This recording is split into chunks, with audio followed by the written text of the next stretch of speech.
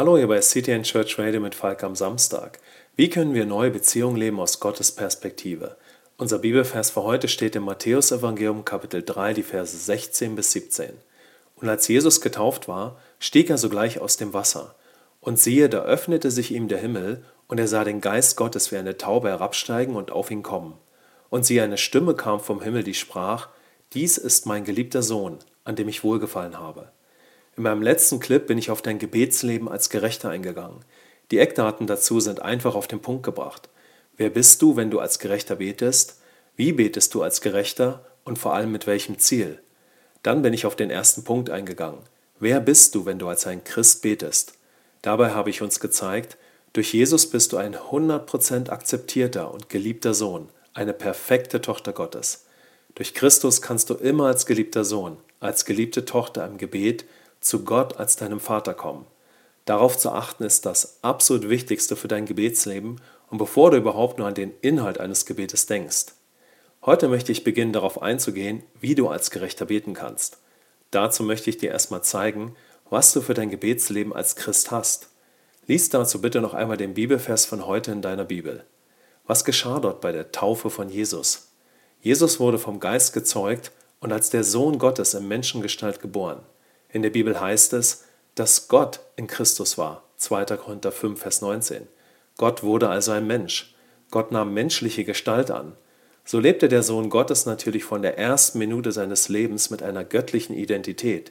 Er sündigte nie, erfüllte das ganze Gesetz Gottes und war so makellos und vollkommen. Jesus war gerecht. Am Tag seiner Taufe wurde diese Gerechtigkeit von Jesus öffentlich anerkannt und von Gott selbst bestätigt. Gott öffnete den Himmel über Jesus und bevollmächtigte Jesus, nun als der Christus, der Messias zu handeln, bis zu seinem Sterben für dich und mich am Kreuz. Diese Gerechtigkeit wurde dir von Gott geschenkt, als du Jesus und sein Werk am Kreuz für dich persönlich angenommen hast. Seine Gerechtigkeit wurde deine Gerechtigkeit in ihm. Im 2. Korintherbrief, Kapitel 5, Vers 21 heißt es: Den, der Sünde nicht kannte, hat er für uns zur Sünde gemacht, damit wir Gottes Gerechtigkeit würden, in ihm. Wenn du an Jesus glaubst und den Bund mit ihm eingegangen bist, sieht Gott dich überkleidet mit der Gerechtigkeit von Jesus und du hast diese Gerechtigkeit, um darin zu leben und zu handeln. Gott übersieht nicht unseren äußeren Lebensstil, also zum Beispiel, wenn wir sündigen und Versuchungen nachgeben, aber er sieht uns in unserem neuen Sein, Gott sei Dank, in unserer neuen Identität, wer wir in Christus jetzt vor ihm sind. Wenn du also Jesus und sein Werk für dich persönlich angenommen hast, dann sieht Gott dich genau so, wie Jesus an diesem Tag seiner Taufe, weil dein alter Mensch in dem Sohn am Kreuz mitgestorben und du jetzt eine neue Schöpfung bist.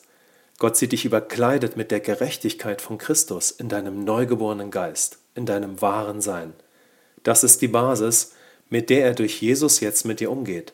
Deshalb jubelt Gott auch über dich und sagt: Wow, meine herrliche und geliebte Tochter, mein wunderbarer Sohn, ich habe so eine Freude an dir, weil du durch Jesus jetzt lebst und alles, was er für dich getan hat. Die große Frage ist, wie wirst du darauf reagieren? Gott sieht dich als Christ nicht nur gerecht durch Jesus, sondern Gott möchte auch so mit dir umgehen wie mit Jesus und dass du durch Jesus genauso zu ihm kommst wie Jesus und mit ihm lebst wie Jesus. Heute möchte ich dich inspirieren, darüber nachzusinnen: Durch Jesus bin ich gerecht und habe einen offenen Himmel.